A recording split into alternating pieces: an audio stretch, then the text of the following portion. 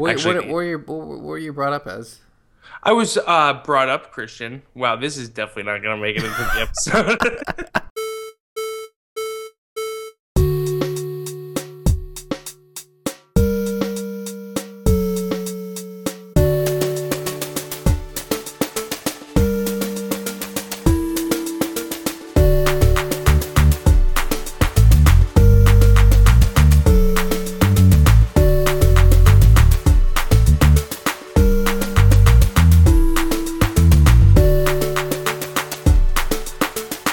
Well, hello everybody. Welcome to season 2, episode 10.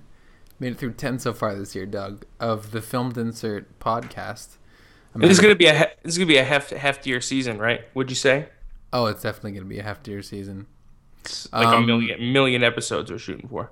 right. I mean, we're much better now at doing one a week than we were in the past, I think. Yeah. We're very good, and that is definitely due to Doug's persistent podcast producing.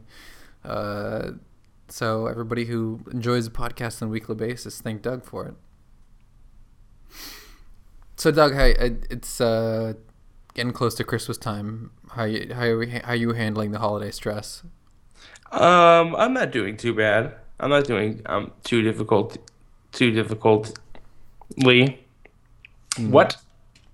Sounds like your speech cut and cognition is breaking down a bit. That's a sign of stress. Yeah, maybe I am stressed out. I didn't even know. I think I'm more stressed out about the end of the year. Why is that? Because end of the year lists, right? We got pressure.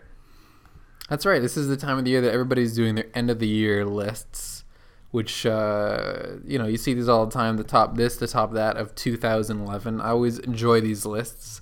Usually they come out a little bit later, but we're gonna do ours a little bit early to get you guys in the season a little bit. So we decided Doug and I would do each our top 5 music videos of 2011. We did decide that. And how are we gonna do this? Are we gonna like do your five, my five, and roll on down Let's and roll do on down? let's do one to one ratio. Start with our both of our fives, and then That, keep going down. So we should talk about the that's what criteria. that's what I meant. I know that it didn't sound like that's what I meant, but Hmm. that's what I meant. Let's go you first, than me. Me first. Me five. Doug Klinger first. Yeah.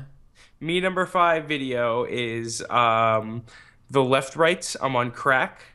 Hmm. Directed by Mike Diva and PD Flow, and starring the talented Josh Haraway. Listeners of this podcast may be aware of this video because they were our first interview, those three gentlemen. That's right. And All the way back in January 2011. right, Imagine way back that. when this is the second season. However, it all took place within 1 year, 2 seasons. I don't know if that's a normal thing, um, but I think it's just because we call it that. But yeah, it's my first video. Mad effects. Yeah, what Check do you enjoy check it. about this video? I mean the effects. I think it was like, um, I guess when going back to the personal relevance and this show relevance, I think that the fact that they were our first guests on our podcast and like kind of like kicking us off, um, kind of Hmm. plays heavy into this choice. Great, and that's a good choice. And I think I might as well go for my number 5. And for my number 5, I've got Lotus Flower by Radiohead, directed by Garth Jennings. And you remember, I think in February of 2011, this music video as well as Britney Spears, "Me Against the World" or whatever. God, I hate that woman's music. One of her videos came out, and there was definitely a big contrast between her big sort of bombastic video and the Radiohead one, which just features Tom York just dancing in a warehouse, and it was a video that was very popular, but it also spawned a lot of parodies. There's a great mashup, which we should link to in the show notes, of uh, him dancing and Willow Smith's "Whip My Hair Back and Forth." But Nice. anyway, it's a really fantastic sort of minimalist video, and the thing I really liked about it is what it showcased what Tom York was not really known for, but if you had seen him live, you really knew knew how to do well, which is dance. It's the only thing I liked out of Radiohead that came out this year, so that's my number 5. And that's also got a little bit of filmed insert relevance because that was what you did with the early filmed insert. Didn't you talk about that video, or was that an early blog post or something like that? It might have been, yeah. It was. Don't be coy. So my numero quattro Mm-hmm. um comes from uh Virginia MC Pusha T featuring Taylor the Creator. The song is Trouble on My Mind, and it was directed by Jason Goldwatch. And I really enjoy this music video because it kind of shows, I don't know, like at the beginning of the music video, it shows Pusha T and Taylor kind of like putting masks on and like it looks like they're about to like rob somebody or something like that. And then they just start throwing eggs at people. And from there on, it's like a lot of ridiculousness with old ladies and wheelchairs, and two things that, when combined, make for an awesome music video. There you go. That is a good one. My number 4 is the only one I've picked from our podcast lineup, just because I really enjoyed this video a lot, which was Kina Grannis, In Your Arms. And this isn't really a heavy music video or one that's really emotionally charged or anything like that, but I just thought it was visually really a stunning video. This is the one that, if you'll recall, a few podcasts back, we had Greg on the podcast, and it was done entirely with jelly bean background. And I thought the attention to detail, and jelly beans tend to be really colorful, and if you look at every frame of that video, it's just a really beautiful mosaic. We saw a lot of more emotionally charged or more sort of I guess that had emotional meaning video throughout the podcast season, but I'd say that was definitely my favorite in terms of like a sitting down and enjoying it podcast, enjoying music video experience. And it was good enough for the Ellen show, so that definitely was one of the ones that we looked at that broke into the mainstream. So that is my number 4, Kina Grannis, In Your Arms. Sweet choice for your number 4. My number 3 is actually my third guest from the podcast in a row. Like that's a bad thing. It is Prince E, Backwards Rappers. For me, this was kind of like an obvious choice. The video like really caught my eye. I'd never heard of Prince E before. That's kind of like the first case of that's the only case of any of my choices where I hadn't heard of the artist or the director before the video came out, and it kind of really caught my attention. We talked a lot about it on the show. We had Prince E on the show. We all know what happens.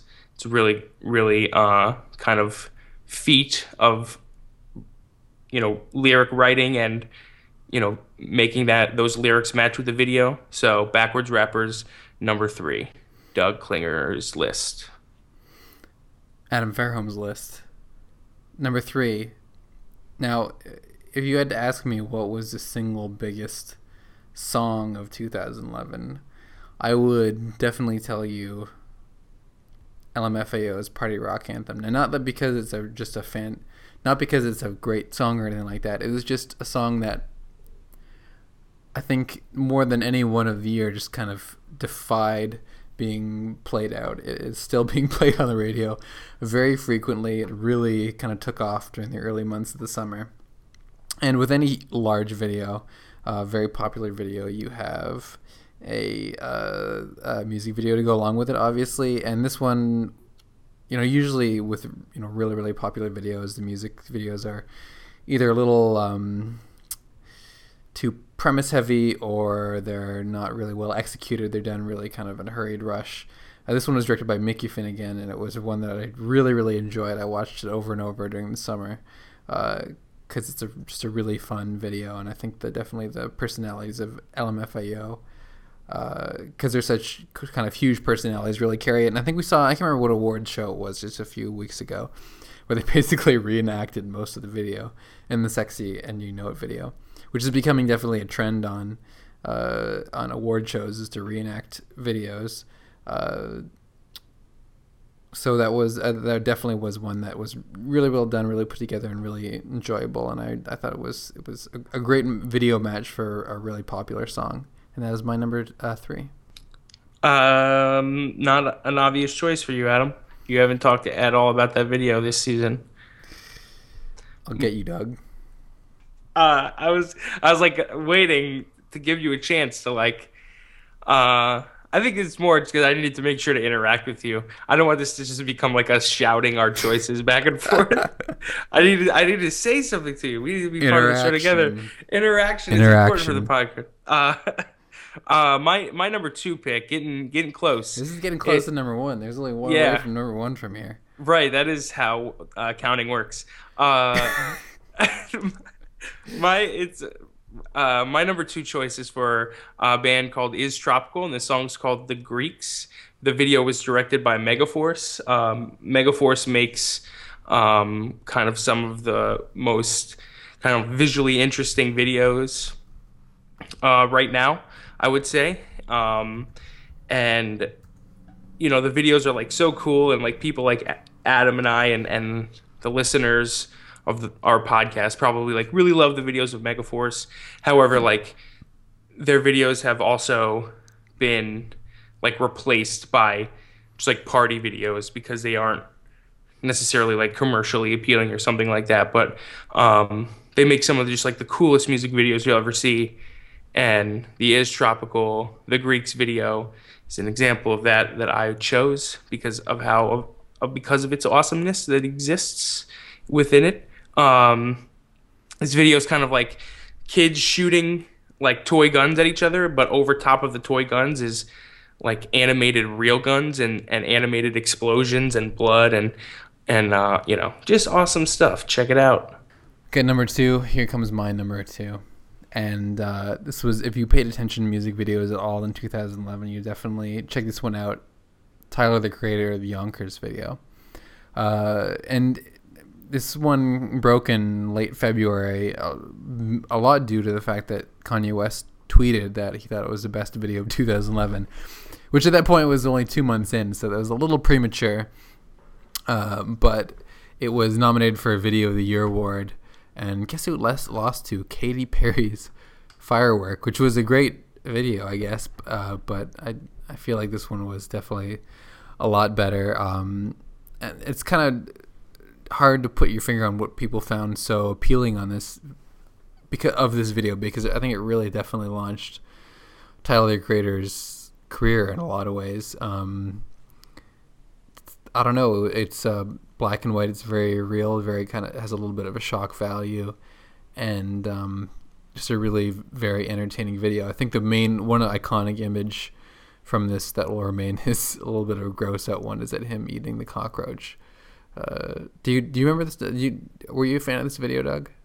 Oh yeah, absolutely. Had this video not been on your list, and since we didn't want any crossovers, that video easily could have made my top 5. I mean, it's really great. It's just, you're right. You don't have to question it. Like the reasons you said are why. Like it's a little bit of shock value. Kind of like the charisma, and just kind of.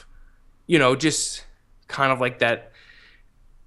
For me, it's like it doesn't really cut away. Like all the cuts are very seamless. If there is cuts, like I don't really know how the production worked, but like it's kind of just like locks in on the action, and it's just all this ridiculous stuff happening, and there's nothing else to kind of break you away from that for the whole video, and those feelings are only intensified by like kind of the song and the delivery of his lyrics. So, I think that's why, probably. And it was directed by, listed as Wolf Haley, who is not an actual person, but Tyler, the Creator's named alter ego, which is a big thing now. So there you go. I think he's got several named alter egos, and that's just one of them. Is he like Nicki Minaj, who does that thing?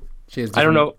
I don't know if he's like Nicki Minaj. I think he's just like a really like eccentric kind of guy. Right. Well, there you go. Those are number 2s. That's such a lame word, though. Eccentric. Like I hate that. I just said you think that. when I picture eccentric, he's like Johnny Depp. Yeah, he's Johnny Depp, right? Taylor the Creator, Johnny Depp, same guy. So now here's the moment you guys have all been waiting for, everybody.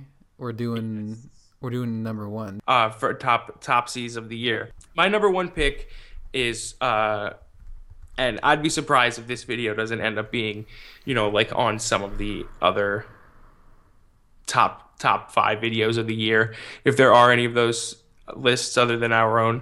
But this is Chromeo When the Night Falls, directed by Daniels. I'm a fan of like the director duos like Daniels and Megaforce. I don't know, Daniels are probably my favorite. Like they keep coming out with more like just videos that are so awesome and fun.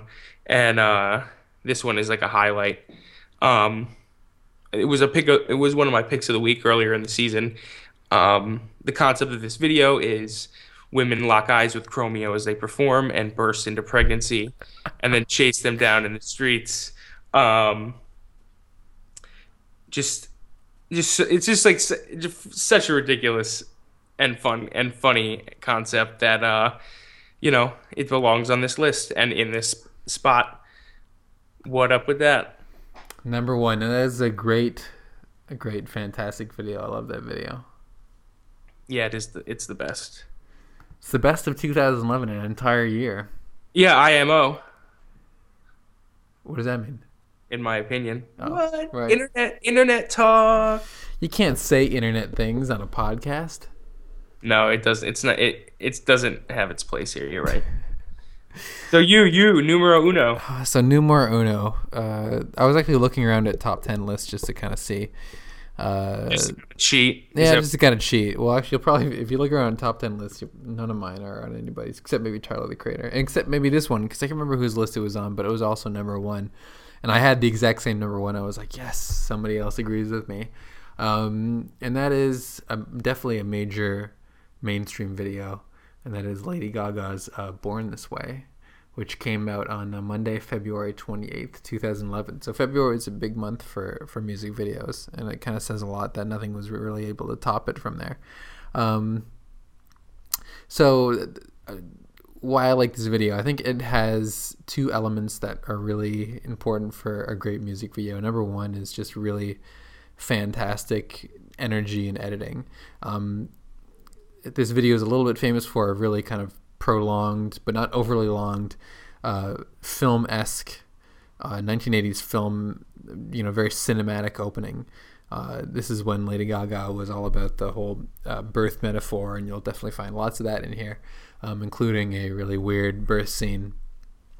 But once the actual "Born This Way" song starts, which is a really sort of hard driving, really energetic song, they actually kind of switch from this odd cinematic mode to a really tightly shot and really tightly edited music video that is coupled with the second element, which I think is really important, is just a really fantastic performance by Lady Gaga. You'll see there's just parts of the video where she just kind of goes a little nuts, or kind of really starts getting into the music, which is difficult because on a music video shoot you hear a song 100 times a day.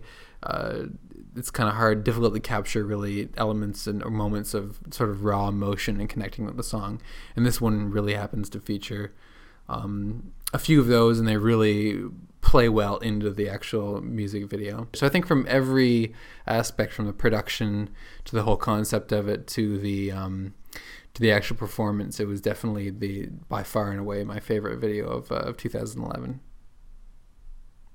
Sweet. So our interview for this week, Doug, is I was really excited to talk to this person because they're sort of new onto the scene of the music video world, and that's always exciting. Her name is Leah McKissack. Not McKissack, because we were corrected on that. Duly. You were corrected on that. I was corrected, right.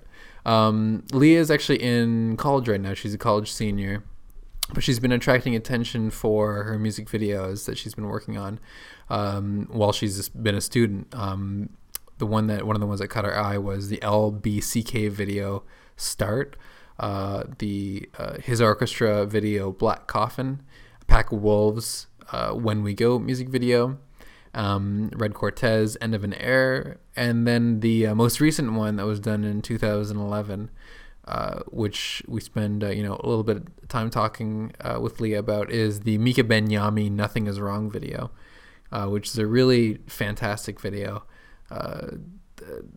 Almost a one shot. So quickly, let me just. It is one shot. It is one? Oh, okay. Yeah. I'm mistaken. I'm sorry. Why don't you take two? Well, actually, that's one thing we'll talk about is the difficulty of that shoot and the difficulty of getting that one shot, which is actually, for someone who's new to music videos, sounded like quite an interesting experience. So anyway, and actually we should mention this is our first female director, which we're definitely excited about, because there are a lot of fantastic female music video directors out there, and Leah is one of them. Our listeners know. They know. They know. What? That's what they said. What? Sometimes we get voicemails, just people going, "What? Love the podcast." Click. So anyway, this is our interview with music video director Leah McKissick. Let's check it out.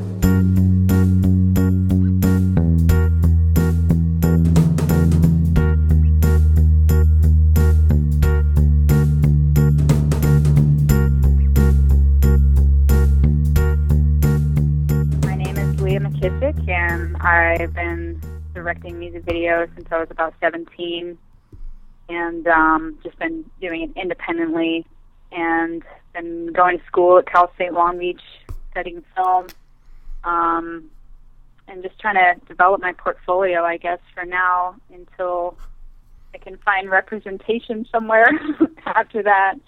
But yeah, my goal is to be a professional music video director and also do commercials and features later on in life.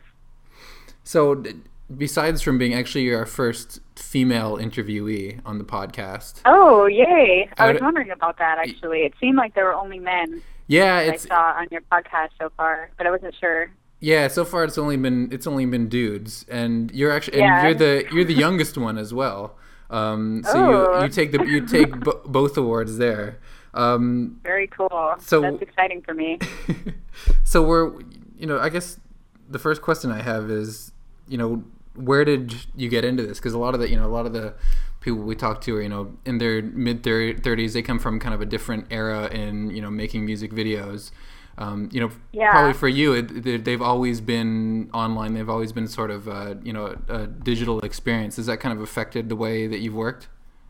Oh my God, that's such a great thing for you to ask. Because, I feel kind of, I guess, a little bit bitter that I grew up in the time that I did, because I grew up in the 90s, and I watched so many music videos on VH1 and MTV. But since I went to college and have actually been trying to pursue this seriously, I've realized how the digital age has completely transformed the industry. And so I feel like a little bit screwed by the way things have turned out with the internet sort of changing everything, because I've been putting my stuff online for years now, and I've never made any money off of anything I've done. And I don't know, I guess everybody in music videos has a more kind of cynical attitude towards it now. And it feels like everybody's sort of doing it themselves, and I don't know. I wish I had gotten into it 10 years earlier, if I was born 10 years earlier or something. But in a way, it makes me stronger too, because I'm doing everything on lower budgets and just trying to scrape things together with whatever I have. And so I think it gives me an advantage in a way, but it's also scary, because I think, well, how am I ever going to make any money off of doing this? I mean, eventually I'm going to have to find a way to support myself off of this. It's part of the way that you, it's part of the way that you try to help support support yourself and support your art. Is it through these contests that you're entering, and is the cash prizes part of why you enter them, or is it more as just a way to get your name out there? Well, this was an unusual situation. Normally, I don't even see very many cash prizes, especially for short form content. Usually they'll award some bigger prizes for a feature-length film at some festivals and stuff. But this was kind of an unusual contest, actually. I've never seen anything quite like this one.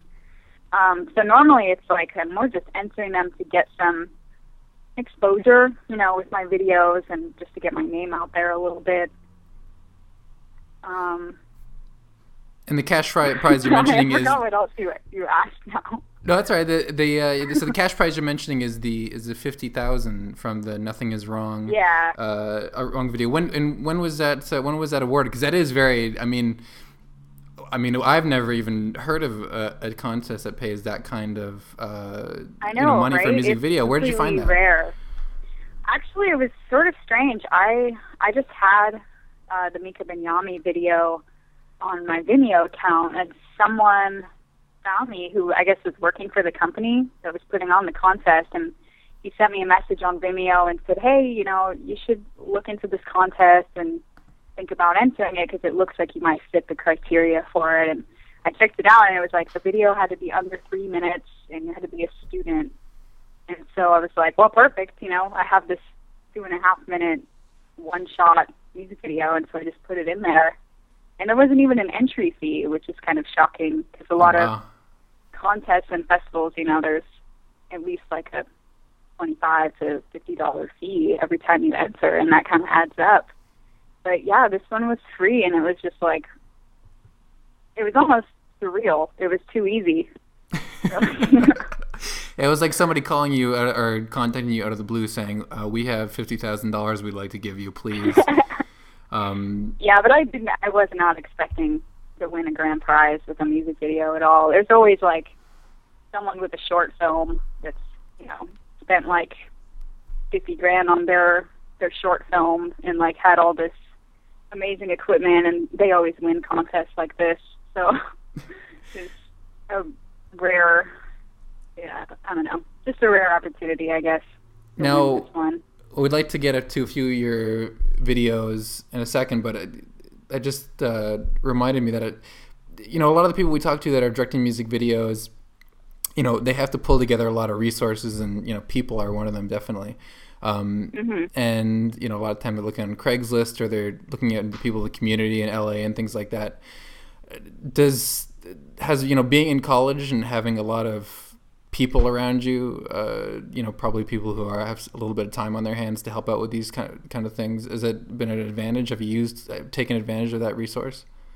Oh yeah, absolutely. That's like really the only way I've ever gotten anything done in the college level. I've just like gotten a lot of students to work with me for absolutely nothing, for no pay, and like they're always so passionate and hardworking, and it's like I sometimes I just feel really bad, but at the same time, you know, everybody's just looking to get experience in college, so I've just been fortunate to, you know, get a group of really talented people too, and I've tried to consistently work with some of the same crew members all the time. Like I have the same choreographer, Kristen Rapinchuk. I've worked with her on like 3 different projects, and she's like the only choreographer I would even think about using. It's just so amazing. But yeah, people like that, and my producer, they're just like really loyal, and they haul so much ass for free, you know, and pull together these student resources. And the other thing is just getting the school insurance is like a big expense saver. Right. It's like when you're a student in film school, like you just kind of already get the free insurance through the school. But if you're trying to do it outside of that, you got to pay for insurance, and that gets really expensive. Oh, definitely, yeah. And you know, an equipment rental and all that stuff. But yeah, it's really been the only way I could get anything done. Well, no, I mean, yeah, definitely. I mean, there's a lot of resources available, and you know, one of the music videos I wanted to have you talk about is we're a fan, by the way. We think, you know, your work is really fantastic. How did you find my work, by the way? Oh, geez, is that you, Doug? Yeah, I'm turning the questions around on us now. Yeah, I know, it's crazy. I go to I visit Video Static, I think, a lot, and okay. They put a lot of just new music videos out, and I watch them and look for awesome ones to put on the site, because the site is gonna eventually have a more automated way of putting music videos on there. But right now, we kind of are just combing the web for awesome music videos, and that's when we found. So I found the Nothing Is Wrong music video on Video Static.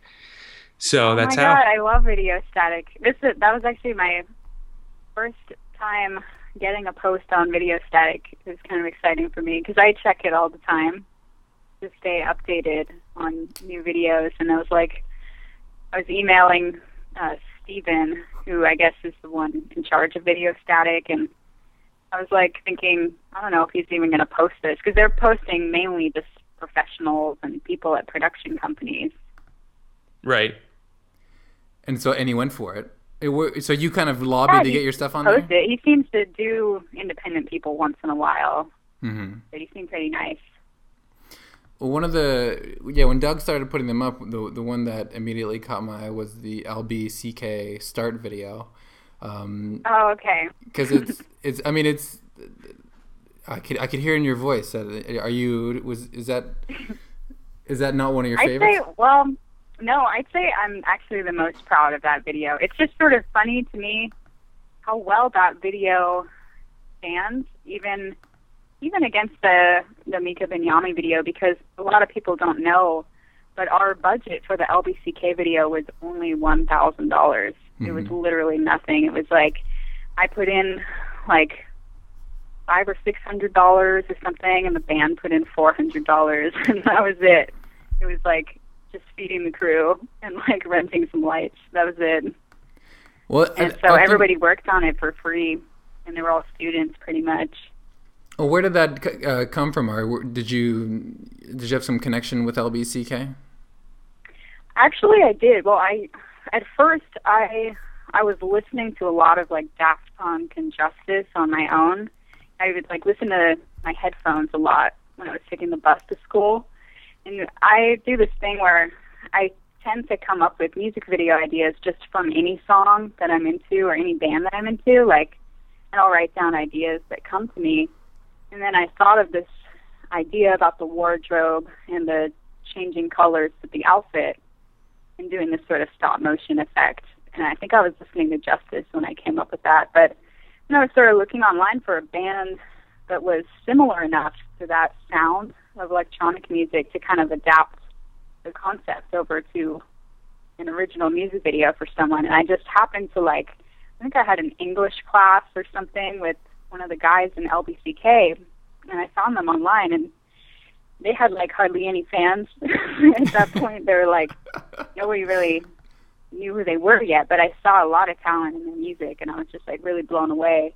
And so I emailed them, and we had a meeting, and I pitched them my idea for the video, and they were yeah, let's do it. It sounds great. And so over the next few months, we kind of threw it together with a really low budget production and shot it on campus at my school in the lighting studio that we have access to. And then we spent 3 months on post-production because the editing was kind of intense. And then after that, we premiered it. We had a really cool premiere party for that video, actually. And then after that, it was it got a decent amount of views online, and it seemed people were into it. And then suddenly it was LBCK has 18,000 fans on Facebook now. They shot up completely after the video. It was crazy. Nice. And you mentioned the role of how important your choreographer has been to your videos, and in that video it's really necessary to have a solid choreographer. Right. I wonder if you could talk a little bit about how that relationship works and how you're able to kind of convey your ideas to her and have make sure that what they're putting together works with your idea. Yeah, I mean, dance has always been a really important aspect of my work, and I guess just a part of my life in general. So I feel really inspired by dance, and I like to incorporate it in my videos. But I found Kristen somehow, I think it was like through a friend who introduced me to her, and she was this like perfect mix because she was a double major. She majored in film and dance, and so I was like, holy shit, this is perfect. You know, she understands the filmmaking side of things, but she's got this enormous dance background and choreography, and so we hit it off pretty fast when we made a video for his orchestra, this band in LA, and we pulled some like dancers together that were all students, and I kind of just show her like video references or kind of explain the style that I'm going for, and I let her just choreograph it, and then she's just kind of gotten what I wanted down from the start. So it's always kind of easy with her, and since she's so good at understanding what I want, I've like kept working with her because it seems like she can adapt to any situation. She's pretty incredible. Yeah, were there any constraints? And you know, I'm not sure what the technical process was, and if anybody hasn't seen the video, the someone dancing, and as they're dancing, you're cutting from different outfits, and it's, I mean, obviously it's an in-camera effect and editing effect, but it works really, really well. Were there any, you know, how did you guys achieve that? And were there any kind of choreography constraints? Yeah, I was so lucky that I made the decision to have a solid white background because that actually made it so that we could cheat the footage a little bit, so that, because each shot, you know, she would do the same choreography in a slightly different outfit. And of course, she couldn't hit the same exact spots with the choreography every shot. So she would be a little bit off every time, like to the left or to the right. But because we had a solid white backdrop, my editor could just like shift the footage over a little bit and like match it up pretty well, actually. We were surprised at how well that worked. There were some cuts that literally look like she's in the exact same position when it's cutting from a different wardrobe piece. But I also kind of like the messiness of it, where it's like, it's obvious that we did the effect in camera, and that was important to me, to make it like a real cut instead of just like doing some CGI work and having it like go from a fake color change to another, you know?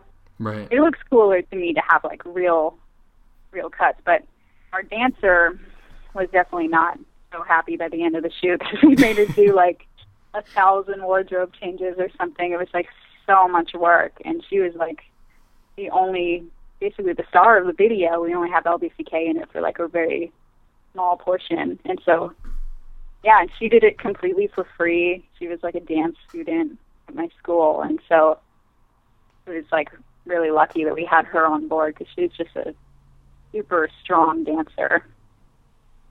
And like the desire to kind of like show that, like have the cuts kind of be seen at points and like that more natural feel to the video. Does that, I read in the another interview that you did that you'd like to shoot something on film. Does that idea kind of come from the same place, like a more natural feel?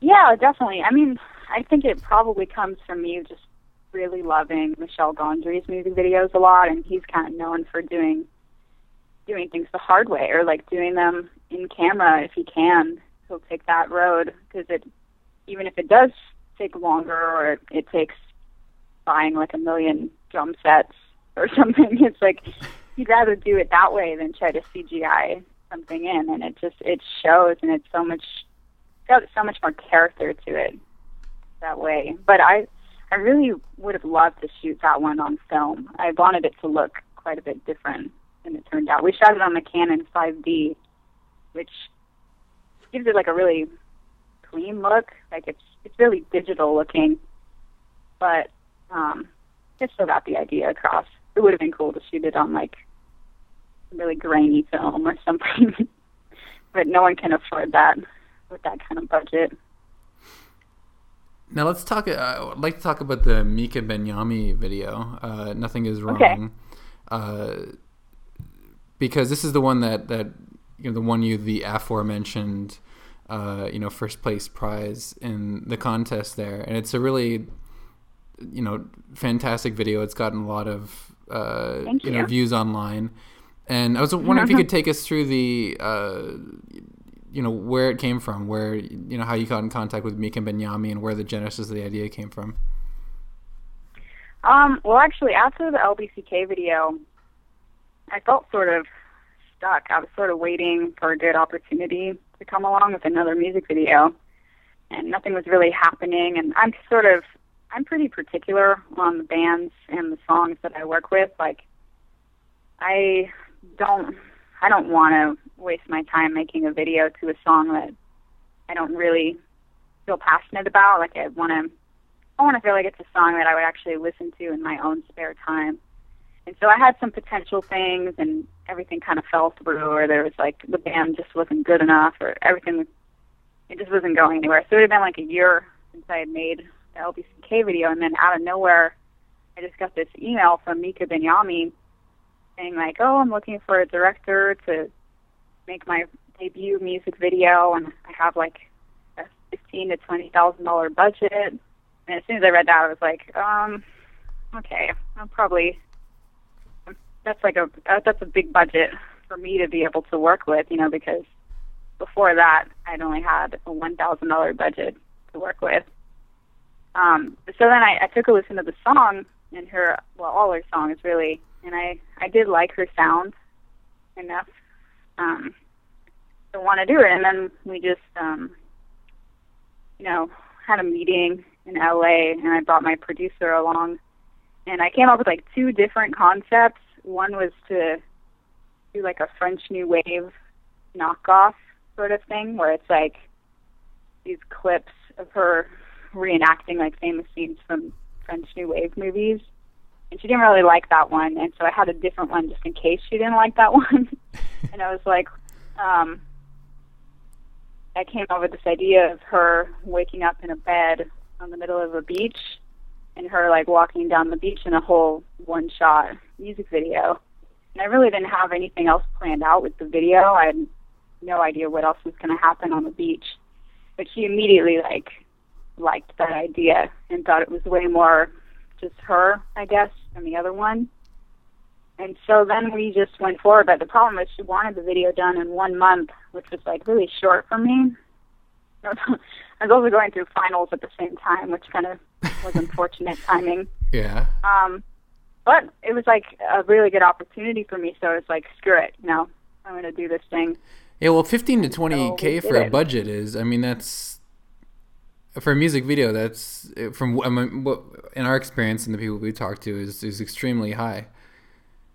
Yeah, I know. I probably shouldn't even be talking about budgets so much, but I think personally, the budgets make all the difference on your creative abilities. It's like to go from 1,000 to 20,000. It did give me a lot more options and a lot more toys to play with. So I was excited about that. Now it seems like, when you have a budget like that, how do you allocate that, especially for something like this? Do you kind of say, I'm going to throw as much as I can on screen, or is it location, or where do you kind of say I need to spend it here? Yeah, that was hard for me to figure out because I wasn't even quite sure how far that money would go or what I was going to be able to do with it, because I've never had that budget before. And so I sort of just had to trust my producer would sort of keep me in check with that and make sure I wasn't going too crazy with my ideas. Mm-hmm. But really, it was important to me to have an insane art department budget, because that's like my favorite department to have fun with and be creative with. And so, yeah, I wanted to be able to do something more elaborate with the production design. And then I needed to shoot something outside also, because all my stuff before that was locked inside a studio space.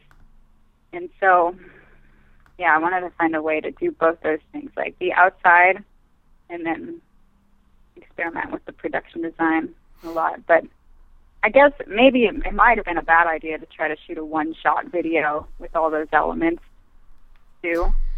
So with the one-shot thing, it definitely made it a lot more stressful and complicated for me. Well, I think anybody who's been involved in a production would take a look at it and be like, aha, this sun looks like it's It seems like that was one of the last shots of the day. I mean, was it something difficult to get down? What was it? What was the production day like?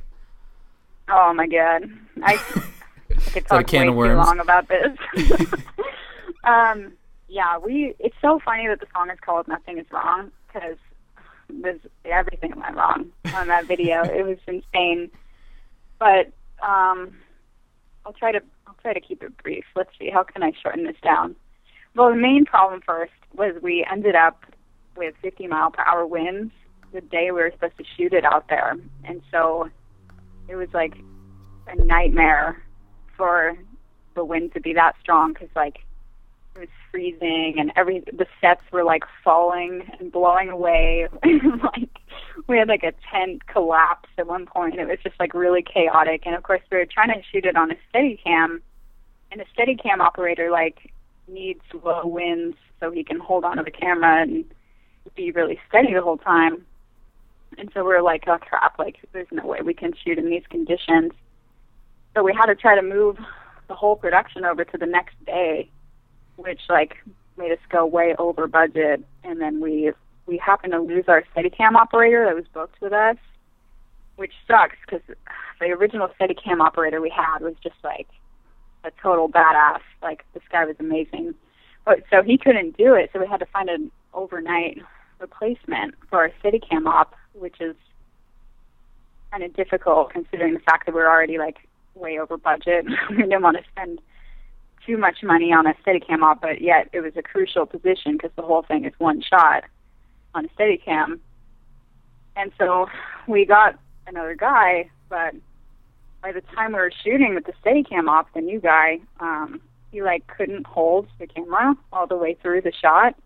He kept stopping like right in the middle, and he would say it was too heavy, you know, and so we tried to shed as much layers off of the Steadicam rig as we could.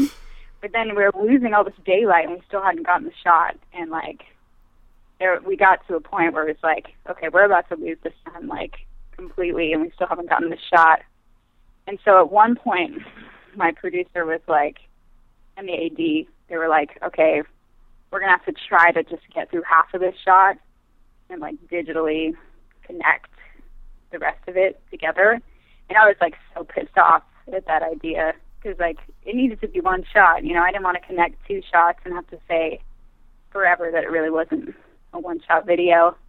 And so then we tried that, and the guy couldn't even get halfway through the shot, so we fired him. And then like my cinematographer luckily is just like a total badass, and he just shot the whole thing handheld, which like completely changed the look. But it was just amazing because we got the shot handheld like 5 minutes before the sun was like completely gone. So we only ended up with the one take that ended up being the video.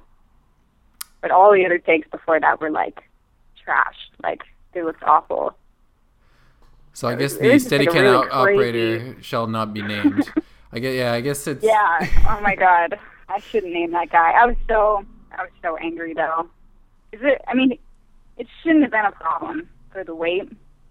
Right. It like, we were shooting on the Alexa, which is like a digital camera, you know, and those cameras are supposed to be easier to do those shots on. So anyway, it was a weird experience, but I think I learned the most off of that video than anything else I've done. So I guess it was a good experience in a way for that reason. So you finished the video, submitted it to this contest, and then won a significant cash prize. And I understand there was a little bit of a legal problem with, you know, obviously, you know, you profited a great deal off the video. Was there a problem with the artist? Yeah, well, I am happy. It was like a really fortunate win because I am still profiting off of it. But I had some problems with the artist, which I'm unfortunately not allowed to talk about. I wish I could, but oh no, that's cool because you're our first. Oh, that's actually pretty cool. You're our first. I can't talk about that for legal reasons guest. That's really? Awesome. Yes. Adam chose to ask that just so you would say Without you can't talk about it. That I'm legally not allowed to speak about that. I know, it makes it sound like so much more dramatic. Like somebody got murdered on set or something. Yeah, well, I feel like the video got murdered to a certain extent, because we did, one thing that I have to talk about is just, we ended up having a really big dispute over the final version of the video, and Mika wanted to color correct it completely differently from how me and my producer wanted to color correct it. And so we kind of ended up with two different versions. But her version is technically, the official video. But yours is the one. Yours is the one that was. about. Yours is the one that was entered in the contest, though. Is that right? Right. Yeah. Now, is there also a change at the end of the video in the official version that's on the Mika Mignogna? You noticed. Yeah. It's been bothering me. There's been no YouTube comments about the differences with the videos. I guess no one's really that observant about these things, or maybe nobody cares about it. But I don't know. It's just to me, it bothers me so much, these differences. But in the end, it's her video, and she has the final say on how it's going to turn out. I'm just the director. Well, if you're not allowed to say it, maybe we can say that the ending especially, it's really weird. I don't know, that really stood out to me. I don't know that.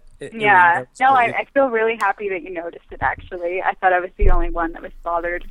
But I can't get it. It's just funny that there's a dispute about color correction, because you rarely hear.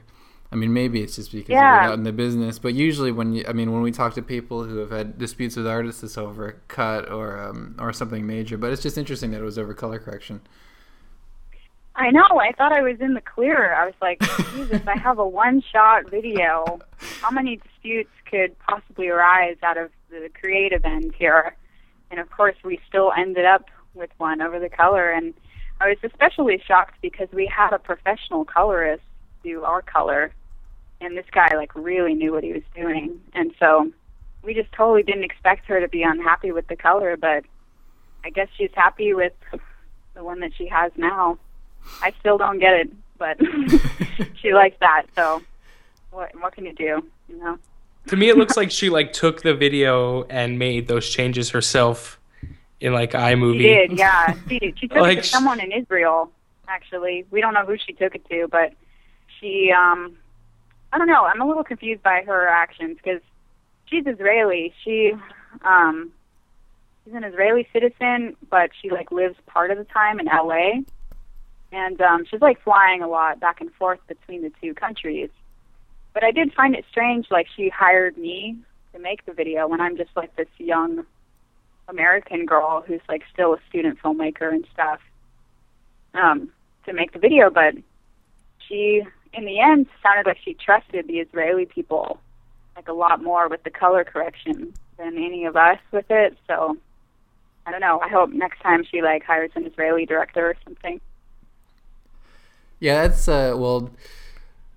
It sounds like this video has been quite an experience. Yeah, it was interesting. I'm still really glad that I did it though, because I learned a lot, and it was a huge budget to work with. I mean, honestly, that was a professional budget, and I'm still a student, so it was really cool to be able to have that. Now, I also wanted to ask you about, like we said, your first female guest on the podcast, and the pool of female music video directors that we've come across is small. I can think of Sarah Chatfield, and even some feature film directors like Sofia Coppola and things like that have directed music videos. Yeah. I mean, what is it? Is it like kind of looking, from your perspective, looking at the music video industry, where there is a predominantly male directorship? Do you have any thoughts on that? Yeah, I mean, with the whole film industry, really, it's still extremely male dominated, and that was always one of the reasons why I feel like it's more important for me to become a director than to like maybe settle with a different job or something. I feel like there needs to be a lot more women directors out there and just expressing the female perspective, you know, and it does kind of bother me because I'm a media studies major, and so I'm constantly analyzing films that are directed or written by men and they represent women in a certain way, and it's like it doesn't necessarily matter. Like, men can still do really great representations of women, but I feel like it's a little unfair when you don't have as many women out there to show what it's really like to be a woman, you know, and show the real perspective. And so, yeah, I think music videos are a huge part of that too. We see a lot of like sexual stuff in music videos too, and I think as a woman director coming into music videos, it's like kind of an important asset for my work, because hopefully like more women will come to me and maybe think that because I am a female director, I'm not going to try to overplay like the sex appeal or something with their videos and take a different perspective. Yeah, it's interesting because, you know, the females definitely figure heavily into your video right now. The one we didn't get a chance to talk about was his orchestra, Black Coffin, which has, you know, a group of, I mean, there's males as well, but, you know, a group of female dancers. Obviously, the Mika Benyami has a group of females, and the I mean, LBCK video is you know, it features dance, and if I want to go into my film school auteur theory talk, as you know, kind of, you know, deals with the female body a lot. I mean, is that a way that you see that you can kind of communicate that differently as a female director? Yeah, I think so. I am definitely more concerned with showing like an empowered, strong female than like a weak side female who's just kind of there for her sex appeal. And I mean, I love putting women in there who are dancing and they're expressing themselves more with the, I don't know, I guess with dance it's a little bit weird because it is, you're expressing through your body, but it's like kind of more about your mind to a certain extent. I don't know. But I think with what I've noticed with my videos is I feel like everything I write or everything I come up with, it's like so obviously an extension of myself. Like, I even cast these girls that like kind of look like me in a weird way. And I don't know why I do it. It's like as if I am putting my alter ego out there in the world. Like, I cast these girls with like dark brown hair and light skin only just because I think I see myself in them every time.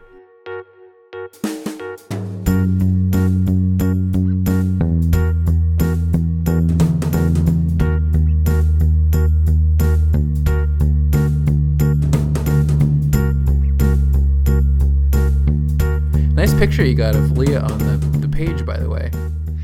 Where did you get that one? To me. Oh, she sent it to me. She sent me like three. She sent me three to choose from, and told me to pick. It was a lot of pressure. Yeah, it's a nice one. She's got some sort of marching band hat on. Go to filmedinsert.n/Leah McKissick and check it out. So we did our top 5 favorite music videos of the year. Do you have a top 3 least favorite or worst music videos of the year? I do have my top 3 worst. I'll go through them quickly. I have the top 3 worst too. I wonder if we'll have any of the same. So let's start. I'll start off with my number 3. Number 3, Lana Del Rey video games. Some people put this actually near the top of their top 10 list for this year already. This is an awful video for one reason. It is trying to create an atmosphere, but try as I might, there's no real common thread running through them. I think it's just a completely random jumble of things that are supposed to look like somebody that that somebody would. Sorry, I'm not explaining this well. It's a completely random jumble of images. Some people may find some sort of meaning within them, but I think it's completely overproduced and really, for lack of a better word, fake video. So Lana Del Rey video games, you suck. You make out on the top 3 worst list of 2011. My number 3 worst of the year is Jay-Z, Kanye West, Otis. It's a bad music video, yeah. Just because of how disappointing it is, and how you like two crazy charismatic performers, one of the greatest music video directors of all time, and the video they come up with is let's slow down the footage and take apart a Bentley. When by far the greatest moment is Aziz standing there in your music video, I think if not for that scene, this would be the worst of the year, just because of the untapped potential of this music video. Number 2, worst of the year. I talked about this before on the podcast. Lil Wayne, How to Love. When this video came out, everybody on Twitter was talking about how emotional and amazing it was, but in reality, it was like a Lifetime melodrama. It was like a Spanish soap opera. It was just completely over the top melodramatic. It had a point and it beat you over the friggin' head with it, and it was very overly simplistic, just like the song. So I think it had a very, very short shelf life, and the reason why is because it was the second worst video of 2011. My opinion of the second worst music video of 2011 is actually a member of Adam's top 10 list or top 5 list. Here we go. And that's Lady Gaga, Marry the Night. Wait, hold, I said Born This Way, not Marry the Night. No, the artist, not the song. Artist. Okay, right. Artist, not the song, right. 14 minutes, directed by Lady Gaga. And especially knowing that she's capable of doing wonderful, great music videos, and this one just totally misses the mark, and it, some may call it ambitious, some may put it on their top 5, top 10, whatever's, but I just am not a fan. Think it missed so much so that I call it the second worst video of 2011. Well, then here we go. We got my number 1 worst video of 2011. Again, from February. Wow. February was a weird month. So this song, when it came on the radio, everybody enjoyed it. It was very popular. I thought it was possibly the worst song of the decade, and that is the Katy Perry, Kanye West song E.T. And I'll tell you why. Number 1, it feels like Kanye. I love Kanye West. He's completely phoning it in here. His sort of little verse on the song is completely 100% brain dead. It has absolutely none of the characteristics that make any of his other music great. And the other reason is that the song is just disturbing on a few levels. It's I don't know. It's listen to the lyrics, think about them, let them go through your head. It's not one of those kind of cutesy videos where you're like, oh, that's that's what the kids are doing. It's just a kind of a disturbing video about disturbing people. And so and people just vomited all over themselves with love for this music video, for this song. So when the music video came out, they were like, this is a big hit song. It's got to have a big hit music video to go along with this. And I feel like every second of this music video is just exuding this really bizarre self-importance. I feel like it's a interesting visually looking video, and obviously some work went into this. Let me find the name of the Faria. She's the worst to pronounce the music video last name of all time. Floria Sigismondi. There's a lot of makeup and technical work that went into this video, but I feel like every single second that was worked on this video was a complete waste of time in every respect of the word. I think it just is devoid of any sort of feeling or piece of artistry or anything else that makes a music video sort of worth watching, just like the song. I just feel like this marriage of this Kanye West and Katy Perry with this awful song was some sort of weird money-making ploy. And that's the music video, that's the song, and I hate it with every fiber of my being, and I would like to dump gasoline on it and set fire to it. Kill it with fire. Oh boy. That was too intense. I shouldn't have gone that far, but I just dislike the video. So if anybody who thinks I went too far, sorry. Yeah, I don't think you went too far. But I do think that my pick of the week is worse than my excuse me. I do think that my worst video of the year is worse than your video, because I don't think it's just a personal taste thing for this music video. I think that this music video has has created a new definition of what a bad music video is, and that is Rebecca Black Friday. I think this video is kind of like, to me, it's like the anti-filmed insert. Like, we take time to like find people who like spend a lot of time to create their music videos and like make sure, a lot of them like make sure that the artist and the song fully represent them, and it's really going to be able to like grow them as an artist. And I think that Rebecca Black Friday kind of represents everything opposite of that. It's just like someone who paid money to make a silly song because the kid wanted to sing, and it got watched like 1 billion times and made like Rebecca Black like a pop icon of the moment. And so because of that, I'm soapboxing it up and picking Rebecca Black Friday as the worst video of 2011.